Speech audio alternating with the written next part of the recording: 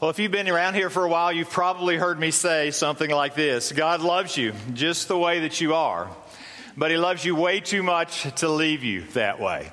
And that God is continually at work in our lives to make us more and more like He is, more and more the man or the woman that He has created us to be. And the fact that He loved us and rescued us in the first place, that He's continuing a work in us, is evidence of His love, His grace toward us along the way. Another way of thinking about that is that God seeks to develop and display the character of Christ through the followers of Christ. That is what God is up to in my life and yours. If we are a follower of Christ, He is seeking to develop and display the character of Christ through us. We talk here about making disciples or fully devoted followers of Jesus Christ. And as we've wrestled with that through the years, we say, what would that kind of look like in the end? And kind of three phrases describe that. The first is someone who lives like Jesus lived, loves like Jesus loved, and leaves behind what Jesus left behind. When it comes to that first statement, lives like Jesus lives, when we're talking about that, we usually have in parentheses character and conduct. That's what it means to live like Jesus lived, that our character and our conduct more and more reflect the character and the conduct of Jesus Christ. When you think about the character of Christ, perhaps there's no better place to begin understanding what that looks like than to look at the fruit of the Spirit. Paul lists 9 character qualities for us, describing them as fruit of the Spirit, the fruit that the Spirit develops and displays through our life. The words may be familiar to many of you this morning. Galatians 5. But the fruit of the Spirit is love, joy, peace, patience, kindness, goodness, faithfulness, gentleness, self-control. Against such thing there is no law. These are 9 characteristics that we know that God is seeking to display and develop in our lives as followers of Jesus Christ. And so as we jump into this series on the fruit of the Spirit, we're really talking about developing spiritual character. And we're going to be looking over the course of this series at those 9 characteristics. And as we do, we'll have some interruptions along the way with some special events and focuses in May. But we'll work our way through these 9 characteristics. But before we jump into the first one this morning, I want to make sure that we kind of have some important distinctions, because sometimes some terminologies and understandings get blurred. And it has to do with the Spirit, the Holy Spirit in our life. The first thing that we experience is what we'll call the gift of the Spirit. The gift of the Spirit has to do with salvation. Salvation. Paul described it this way in writing to the Ephesians. In Him you also, when you heard the word of truth, the gospel of your salvation, and believed in Him, were sealed. You were sealed with the promised Holy Spirit. That if I am in Jesus Christ, that I have exercised, as we talked about last week on Easter Sunday, genuine faith, if I have truly believed in Him, then one of the things the Scripture tells us is that I have been gifted. I have the gift of, I have been sealed with the Holy Spirit. That is true of every follower of Jesus Christ, that we have been sealed with, we have within us the Holy Spirit. The Scripture says our body is the temple of the Holy Spirit. We're sealed with the Holy Spirit. So the gift of the Spirit has to do with salvation.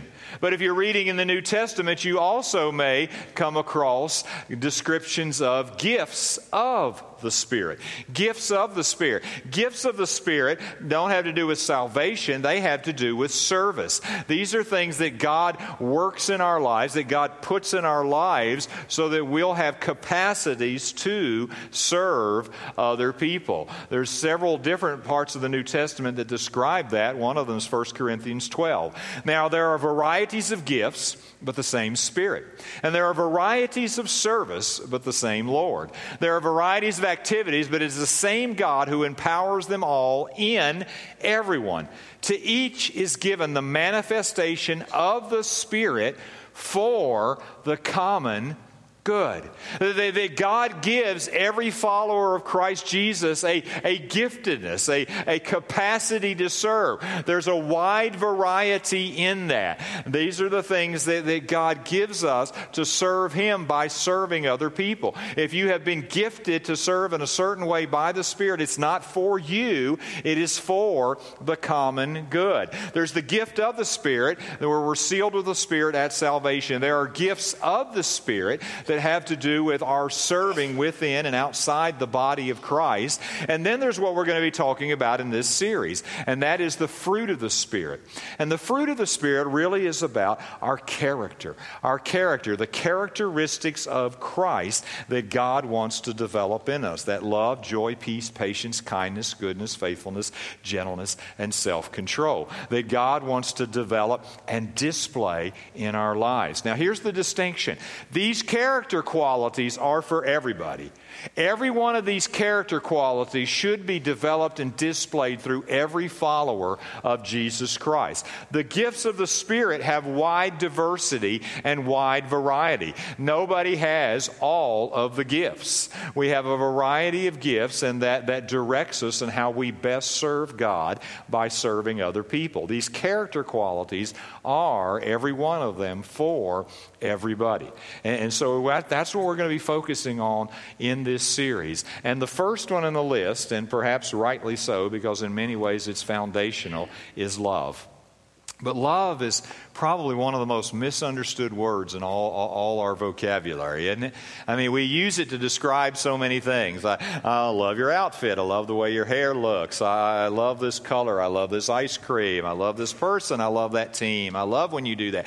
And we use love to cover such a wide variety of things that sometimes it becomes almost a meaningless word. And so what I'd like to do is to just kind of hone in a little bit on what it means to love as the New Testament talked about love. But in order to do that, I first kind of have to surface for us some misconceptions about love. There are at least two very popular misconceptions about love that are very prevalent in our culture, and even within those who are followers of Jesus Christ very often.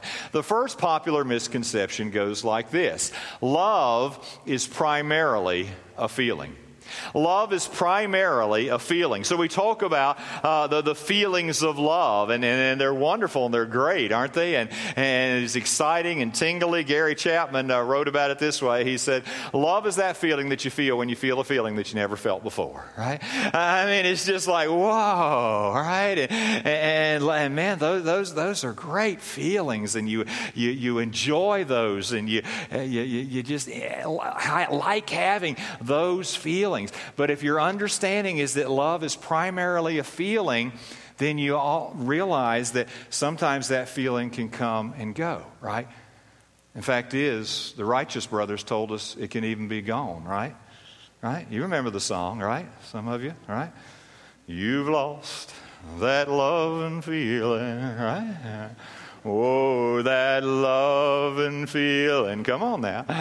You've lost that love and feeling. Now it's gone, gone, gone. Whoa. Right? I mean, whoa, that's bad, right? That's bad. Yeah, thank you. Pity. That's right, I understand. Some of you won't hear another thing I said in the rest of the message after that, right? It's gone. I had the feeling, and now it's gone, right? Listen, love is often accompanied by and produces powerful feelings. But love is much, much, much, much, much more than just a feeling. The popular misconception is love is just a feeling, and kind of the partner misconception with that. If love is primarily a feeling, then love is uncontrollable. Love is uncontrollable. And so we talk about, our language is, I fell in love. I would just fall. It's kind of like I was just walking along, minding my own business, and one day I fell in love. Just poop, there, I fell in love. And of course, then the reverse of that is, years later, someone will say, I don't know what happened. We just fell out of love. And it's almost like we didn't have any control over it. We just fell into it. We fell out of it. And it just comes, it goes. And we didn't have any control of it along the way. And yet when you come to the New Testament, you see that Jesus commands love. He commands that we love one another. Jesus now doesn't command feelings. Jesus doesn't command something that His Spirit won't enable us to be able to do. And so therefore, we have to challenge those misconceptions with two powerful correctives. The first corrective is this: love is a choice. Love is a choice. Yes, there are powerful feelings, but love day in and day out is a choice. To the Colossians, Paul said, above all these, put on love. This is something you can choose to put on. Put on love, which binds everything together in perfect harmony. You can choose to put on love. And if you can choose it, then love is therefore controllable. It is something that God will enable you to exercise control over because it's a choice that you can make. Love is a choice is the first corrective. The second is love is something we do. It is an action. So John, this beloved disciple of Jesus, said, little children, let us not love in word or talk, but in deed and in truth. Now we'll talk later. Words are powerful, and that's one of the expressions of love. But love is something we do. It's a deed. It is done action. It's truth. That's why it's possible for us to express love to someone we don't particularly like. And in fact, we'll see in just a moment, Jesus actually commands you to love your enemies. Now, if love's a feeling, that's never going to happen. If love's uncontrollable, that's never going to happen. But because love is a choice and because love is something we do, it's an action, we can express love even to someone that we don't particularly like along the way. Sometimes children observe things and pick up things that kind of cut to the heart of the matter. There were some psychologists that were asking a group of children about love and kind of what they had seen modeled for love. And there's tons of these. I'll just give you three. These maybe are insightful. One little girl, Rebecca, age 8. When my grandmother got arthritis, she couldn't bend over and paint her toenails anymore. So my grandfather does it for her all the time, even when his hands got arthritis too. That's love. That's not bad, Rebecca. That's not bad. Chrissy, age 6. Love is when you go out to eat and give somebody most of your French fries without making them give you any of theirs. All right? Sometimes you don't feel like giving up your French fries, right? But you choose to do it. Let me give you just one more. Danny, age 7. Love is when my mommy makes coffee for my daddy. She takes a sip before giving it to him to make sure it tastes okay. It's a choice. It's an action. It's something we do. It's something that we do. And because of that, we can take some steps toward becoming a more loving person. Whatever the arena of your life, whatever the relationships of your life that you may be thinking of. Pat was talking about family. That's certainly one of the first context of that, but it expands to all different sorts of relationships in our life. How can we cooperate with God as He seeks to develop and display this character quality of love in our lives? It begins, I think, foundationally with experiencing God's love. That is the foundation to me becoming a more loving person, is to experience God's love for me. John said, we love because He first loved us. The reason that I love, the capacity that I have to love, is directly tied into the fact that I have experienced His love. His love when I didn't deserve it, when I was unloving, when I was like even an enemy at times, the New Testament says, that God fixed His love upon me. me. There is something foundational to being a more loving person, and that is experiencing God's love for me. To the Ephesians, Paul said, that you, being rooted and grounded in love, may have strength to comprehend with all the saints what is the breadth and length and height and depth, and to know the love of Christ that surpasses knowledge, that you may be filled with all the fullness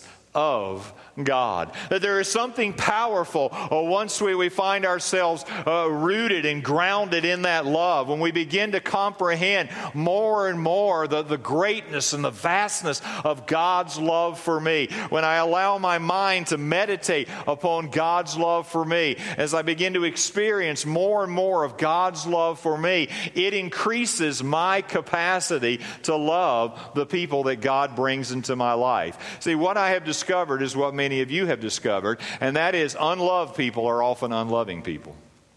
Unloved people are often unloving people. Some of you have some challenges in becoming a more loving person because you didn't maybe experience some love along the way. Maybe it was absent or wasn't expressed well in the home you grew up in. Maybe there have been some relationships in your life where love should have been experienced, but you experienced a fake love, or a love that was labeled love, but somebody was using you, or whatever it may be. Or maybe you've experienced abuse in what should have been a loving relationship. All those things leave marks. All those things are kind of the baggage we bring. And because of that, sometimes it's a challenge. It's a challenge for us to love. Human love is always flawed. We always disappoint. We always nick each other along the way. That's why we have to revel in and stay in and meditate and focus on God's love for us. Because when I experience God's love, then I am empowered. Then I am enabled to love other people even the way that He loved me. The command is to love each other as I have loved you. I have to experience God's love for me to be able to love other people in that way. If I'm going to become a more loving person, I have to experience again and again and again in deeper and deeper ways God's love for me. But I build on that by doing what God did for me, and that is to forgive. To forgive others along the way. One of the characteristics of love is that it forgives. Bearing with one another, and if one has a complaint against another, forgiving each other as the Lord has forgiven you, so you also must forgive. That we are called to forgive even as we have been forgiven. We love as we're loved. We forgive as we have been forgiven. Why is this important to becoming a more loving person? Because we cannot give total love when our heart is divided. We can't do it. We cannot give total love when our heart is divided. When I'm harboring unforgiveness in my heart, that part of my heart's not available to love. And I'm not just talking here about an unforgiveness toward the person directly you're trying to love. Sometimes that's the barrier. I'm harboring bitterness. I'm harboring unforgiveness toward this person, and it makes it very hard for me to love. I have to move toward forgiveness. But some of us are carrying around unforgiveness from other relationships into all the other relationships of our life. And until we learn to deal with that, until we drain that poison, it will continue to impact our capacity to love. We've taught this principle before. A past that is not processed properly is still impacting the present. A past that is not processed properly is still impacting the present. Some of us are stunted. Some of us struggle in our capacity to love because of something from our past. And it may have nothing to do with the person that we're in this relationship with now. It may have nothing to do with the person in our family, the person that we work with, or the person that's in our friendship circle, or whatever it is. It's not directly about us and them, but it is about somebody or something in my past. It's when love was betrayed, or love was absent, or love love was twisted or distorted or whatever it may be. And we carry that with us. And until we release it, until we allow that poison to begin to drain out of our heart, we are not going to be able to love fully and completely. And I'm just going to go ahead and tell you, for some of you here today, I am convinced that God has you here and He wants to expand your capacity to love. And in order to do that, you're going to have to deal with something from your past. You're going to have to get past your past. And it may be that you're going to need a trusted friend, or you're going to need a Christian counselor to help do that. Maybe just some serious time alone with the Lord. But to access whatever resources you need to access, just to say, God, I don't want to do this anymore. I don't want this poison continuing to infect the relationships of my life. Forgive in the way that we have been forgiven. Forgiven the way we've been forgiven. And then think about your thinking. Think about your thoughts. I think loving thoughts. That as I become a more loving person, I choose where I'm going to focus my thinking. I'm experiencing God's love. I'm draining some poison of unforgiveness and bitterness from my heart. But then I begin to choose how I'm going to think. Paul wrote to the Philippians, let each of you look not only to his own interest, but also to the interest of others. Loving people don't just think about what's in it for me. Loving people think about, how does this impact somebody else? What are their hopes? What are their dreams? What are their aspirations? What are their fears? Loving people choose to focus on others, their needs, their hurts, their problems, their desires, their goal, not just their own. And so one of the ways to become a more loving person is to think different thoughts. To begin to say, God, help me today not to just think about me. That's my default in my flesh. God, today, help me to think about others. Why do parents have that quick bonding with children very often? Because almost immediately we see that little one and we start thinking about their needs, right? I mean, they got to be fed, they got to be bathed, they got to be taken care of, all these. We immediately shift our thoughts to thinking about their needs. That is a powerful part of becoming a more loving person. So as you begin to think about the people in your life, beginning with your family, certainly extending to others along the way, but you begin to say, how can I think about them? Not just, how is this impacting me? How's it impacting them? Where are they hurting? Where are they hoping? What are their fears? What are their dreams? How can I help?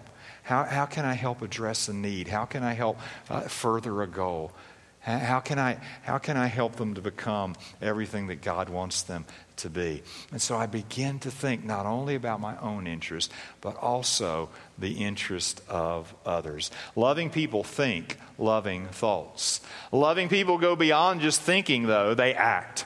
They act in love. Regardless of whether you're feeling particularly loving at the moment, I choose to act in love. Jesus taught it this way, but I say to you who hear, love your enemies.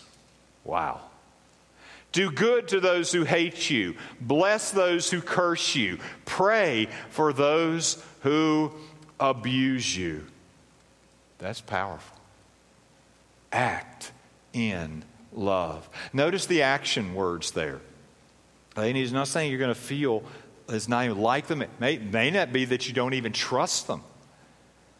But I can still act in love. 3 action steps in just those verses right there. First is do good. Do good. Do good to those who hate you. Serve them. Help them. Meet their needs. I can choose to act in love. I can choose to do good. I don't have to feel particularly loving to serve. I don't have to feel particularly loving to meet a need. I can choose to do good. If the only time I choose to do good is when I feel like it, it's going to be less and less and less, right? I choose to serve. I choose to do good. He says, bless, a positive word spoken about or to others. I choose my language. I choose my words. I choose to speak that which builds up, that which edifies, that which is blessing, that which is a positive word spoken to someone along the way. I choose how I speak about other people along the way. I choose to bless instead of curse. Sometimes it's easy to get into a spitting match, isn't it? They hurt me, I'm going to hurt back.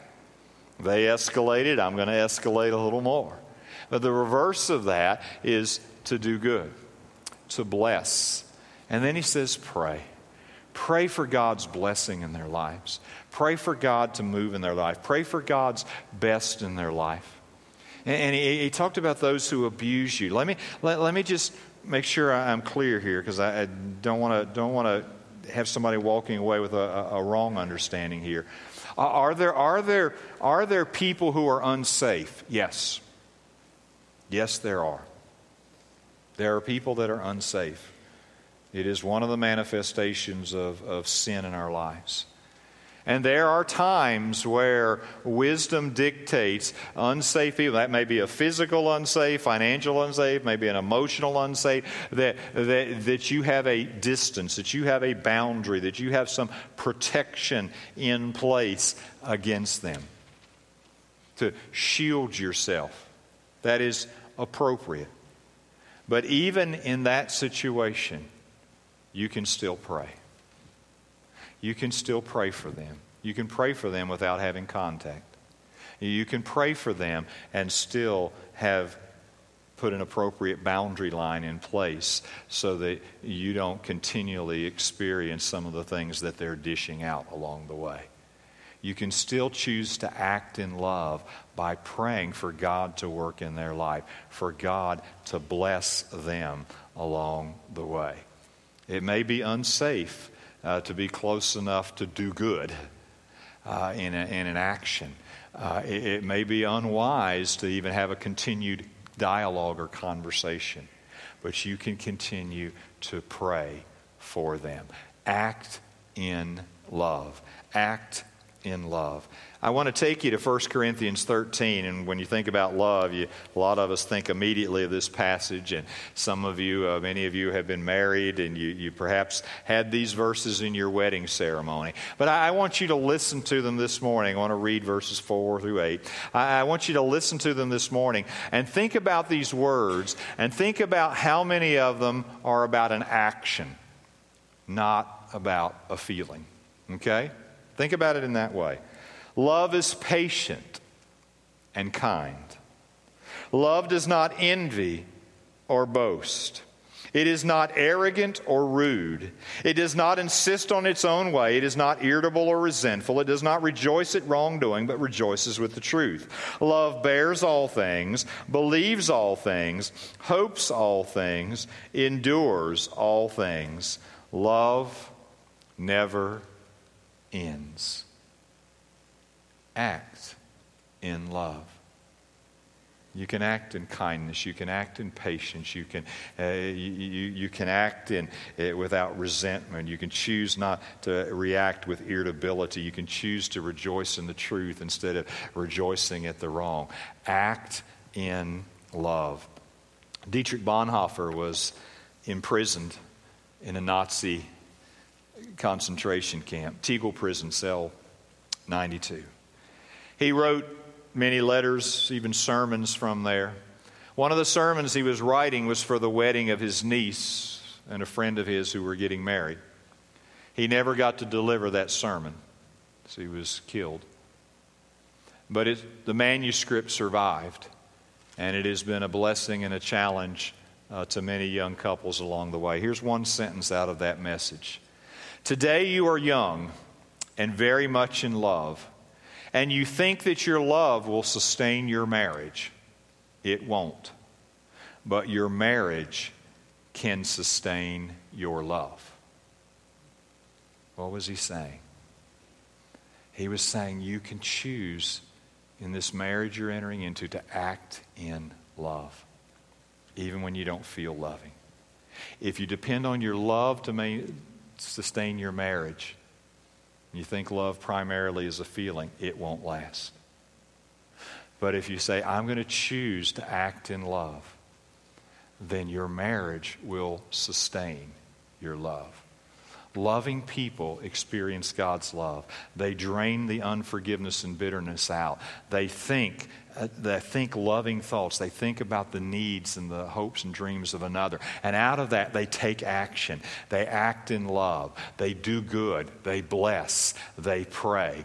And then they expect. They expect the best. They expect the best in others. Did you catch that when we read that in verse 7? Love bears all things. It believes all things. Love is contagious. It really does have a power to change people. Love is transformative. When you experience God's love, it begins to transform your understanding of yourself, your understanding of your place in the world, your understanding of how you relate to God and how you relate to others. Love can transform. Your love can have a powerful, transformative effect in the lives of other people. Someone said, treat people the way you want them to become.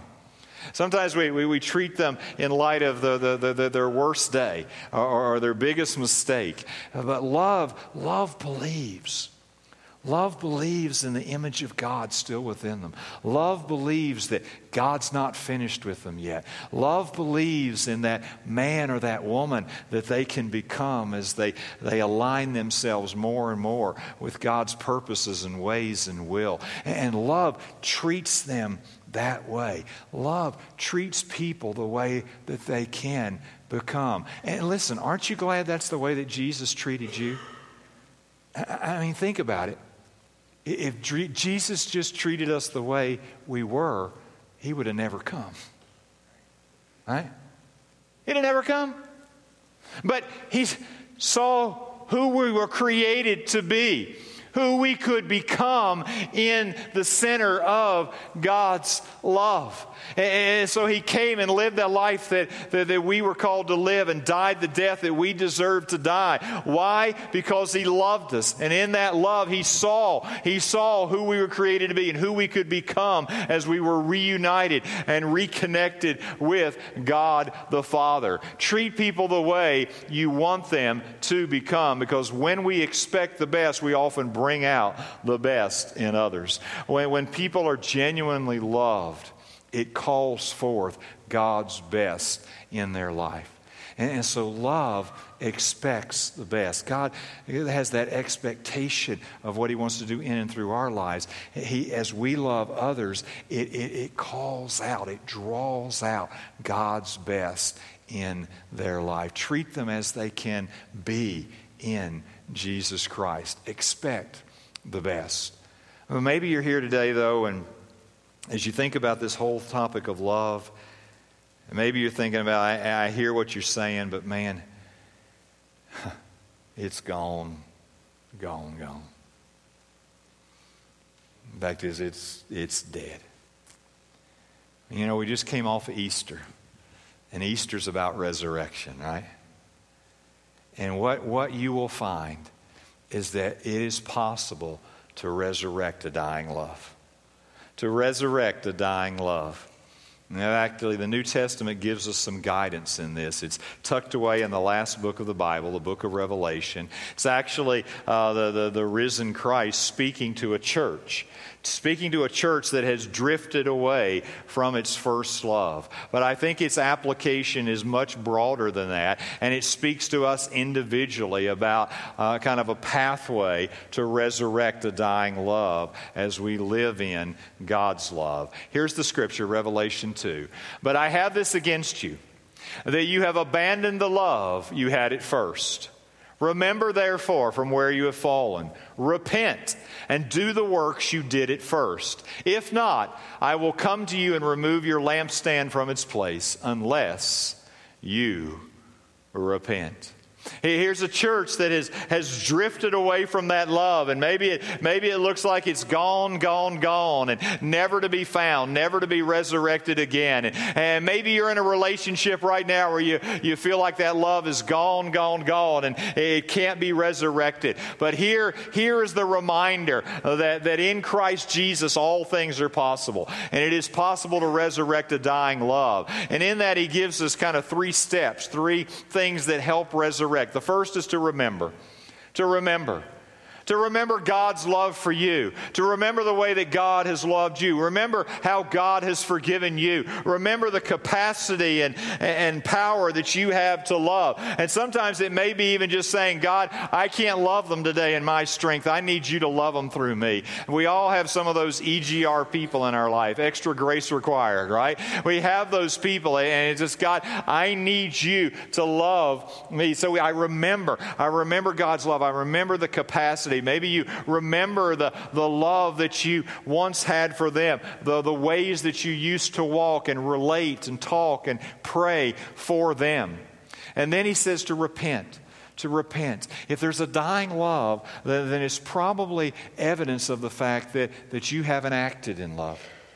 And I'm not saying they haven't done a lot that, in a sense, deserve it. But what I'm saying is I have to go back and say, oh God, here are the thoughts I've been thinking. I turn from those. Here are the things I've been saying. I turn from those. God, here are the things that I've been doing, or here are the things I've not been doing. I'm turning from those. I'm repenting of those. And God, I'm gonna think differently. I'm going to speak differently. Maybe I'm going to speak to them instead of giving them the cold shoulder, right? God, I'm going to pray for them, and not a prayer of cursing, but I'm going to pray for your best. And so I repent, and that leads to the third word, redo. Redo. Do again those things that you did. God, I used to act in love. I used to speak this way. I used to pray this way. And so in repentance, I'm turning. I'm turning from those things that have not been channels and conduits of your love. And I'm beginning to redo again those things that are communicators of your love. Not because I feel more loving, because that love feels like it's gone. But because I trust that your love through me can resurrect even a dying love. You know, in John's Gospel, John chapter 13, verse 35, Jesus said the distinguishing mark of a follower of his would be the way that we love. By the way that we love one another. The world would see something distinctive about the way that followers of Christ loved one another. We talk around here about unleashing a movement of Christ-centered, Spirit-empowered world changers. Christ-centered, Spirit-empowered world changers are going to be men and women of love. Men and women who love with a different kind of love. Men and women who love not just when they feel like it, but because they have been loved with an out-of-this-world supernatural love from God. What does that look like? Well, sometimes it looks like a bus driver in a metro bus in San Francisco. Great little story. It was recorded in the San Francisco Chronicle, front page, interestingly enough, about a metro transit operator named Linda Wilson Allen. She loves the people who rides her bus. She learns their names, waits for them if they're late, makes up time later on her route. Couple of examples. A woman in her 80s named Ivy had some heavy grocery bags and was struggling with them. So Linda gets out of her bus driver's seat to carry Ivy's grocery bags onto the bus. Now Ivy lets other buses pass her stop so she can ride on Linda's bus. Linda saw a woman named Tanya in a bus shelter. She could tell Tanya was new to the area. She was lost. It was almost Thanksgiving, so Linda said to Tanya, "You're out here all by yourself. You don't know anybody. Come on over for Thanksgiving and kick it with me and the kids." Now they're friends. Linda has built such a little community of blessing on that bus that passengers offer Linda the use of their vacation homes. They bring her potted plants and floral bouquets. When people found out she likes to wear scarves to accessorize her uniforms, they started giving them as presents to Linda. Now think about it. Think about what a thankless task driving a bus can look like in our world today. Cranky passengers, engine breakdowns, traffic jams, trash in the seats. You might ask yourself, how does she do that? How does she have that kind of attitude? Here's the article in the San Francisco Chronicle. Her mood is set at 2:30 a.m. when she gets down on her knees to pray for 30 minutes, the Chronicle states. There's a lot to talk about with the Lord, says Wilson Allen, a member of Glad Tidings Church in Hayward. When she gets to the end of her line, she always says, "That's all. I love you. Take care." Have you ever had a bus driver tell you, "I love you"? People wonder, where can I find the kingdom of God? I'll tell you where. You can find it on the number 45 bus riding through San Francisco. People wonder, where can I find the church? I'll tell you, behind the wheel of a Metro Transit vehicle. It's an old hymn. Sang it in the first service. And they'll know we are Christians by our love. By our love. Yes, they'll know we are Christians by our love. We want to unleash a movement of Christ-centered, Spirit-empowered world changers. We're going to have to unleash men and women of love who have experienced God's love and revel in it, who have drained the bitterness and unforgiveness from their heart, who have chosen to think about the needs of others and not just their own agenda. Men and women who choose to act in love, do good, bless, pray. Men and women who expect and draw out the best in other people. Men and women who don't give up on a dying love, but remember and repent and redo and watch God resurrect a dying love. That's the kind of character that Christ wants to develop and display through us. Let's pray to Him together, please. Oh, Father, thank you for your love. Oh, my goodness. Gosh, Lord, an overwhelming love, a love that is so hard to appreciate and understand and fully grasp. And Father, thank you for loving us more than we ever earned or deserved. In fact, as we earned and deserved, the exact opposite. Father, thank you for that radical love that sent Jesus Christ to come and live for us and die for us. Thank you for that love. And Lord, I pray today, I pray for every person that will walk in and out of this room this morning. Father, I pray that every person would experience your love, that they would experience the forgiveness, the love, the acceptance, the adoption into your forever family. Lord, let today be the day of repentance and faith and trust in you. Draw them into your love. And Father, as you draw us into your love, God, I'm just going to ask, Father, would you just display your love through us? God, would you empower us to love in a way that's just supernatural, a way that is beyond the normal, a way that shouts to the world, there's something different about that man or that woman. They belong to Jesus. And I'm just going to ask you now just to spend a few moments sitting before the Lord. And as you do, we have a box in your note-taking guide that invites you to make it personal. And I really do want to invite you to make this personal today.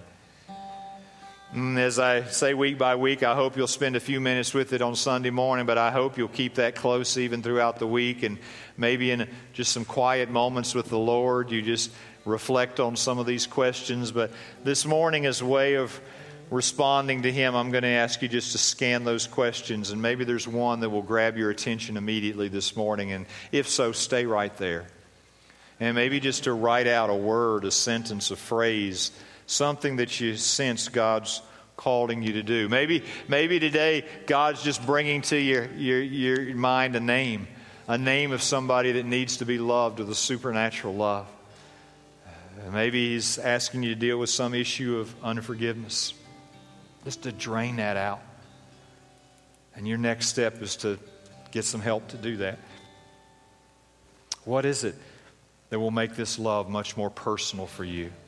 How will you personally develop and display the love of God this week? One of the ways you can respond to God is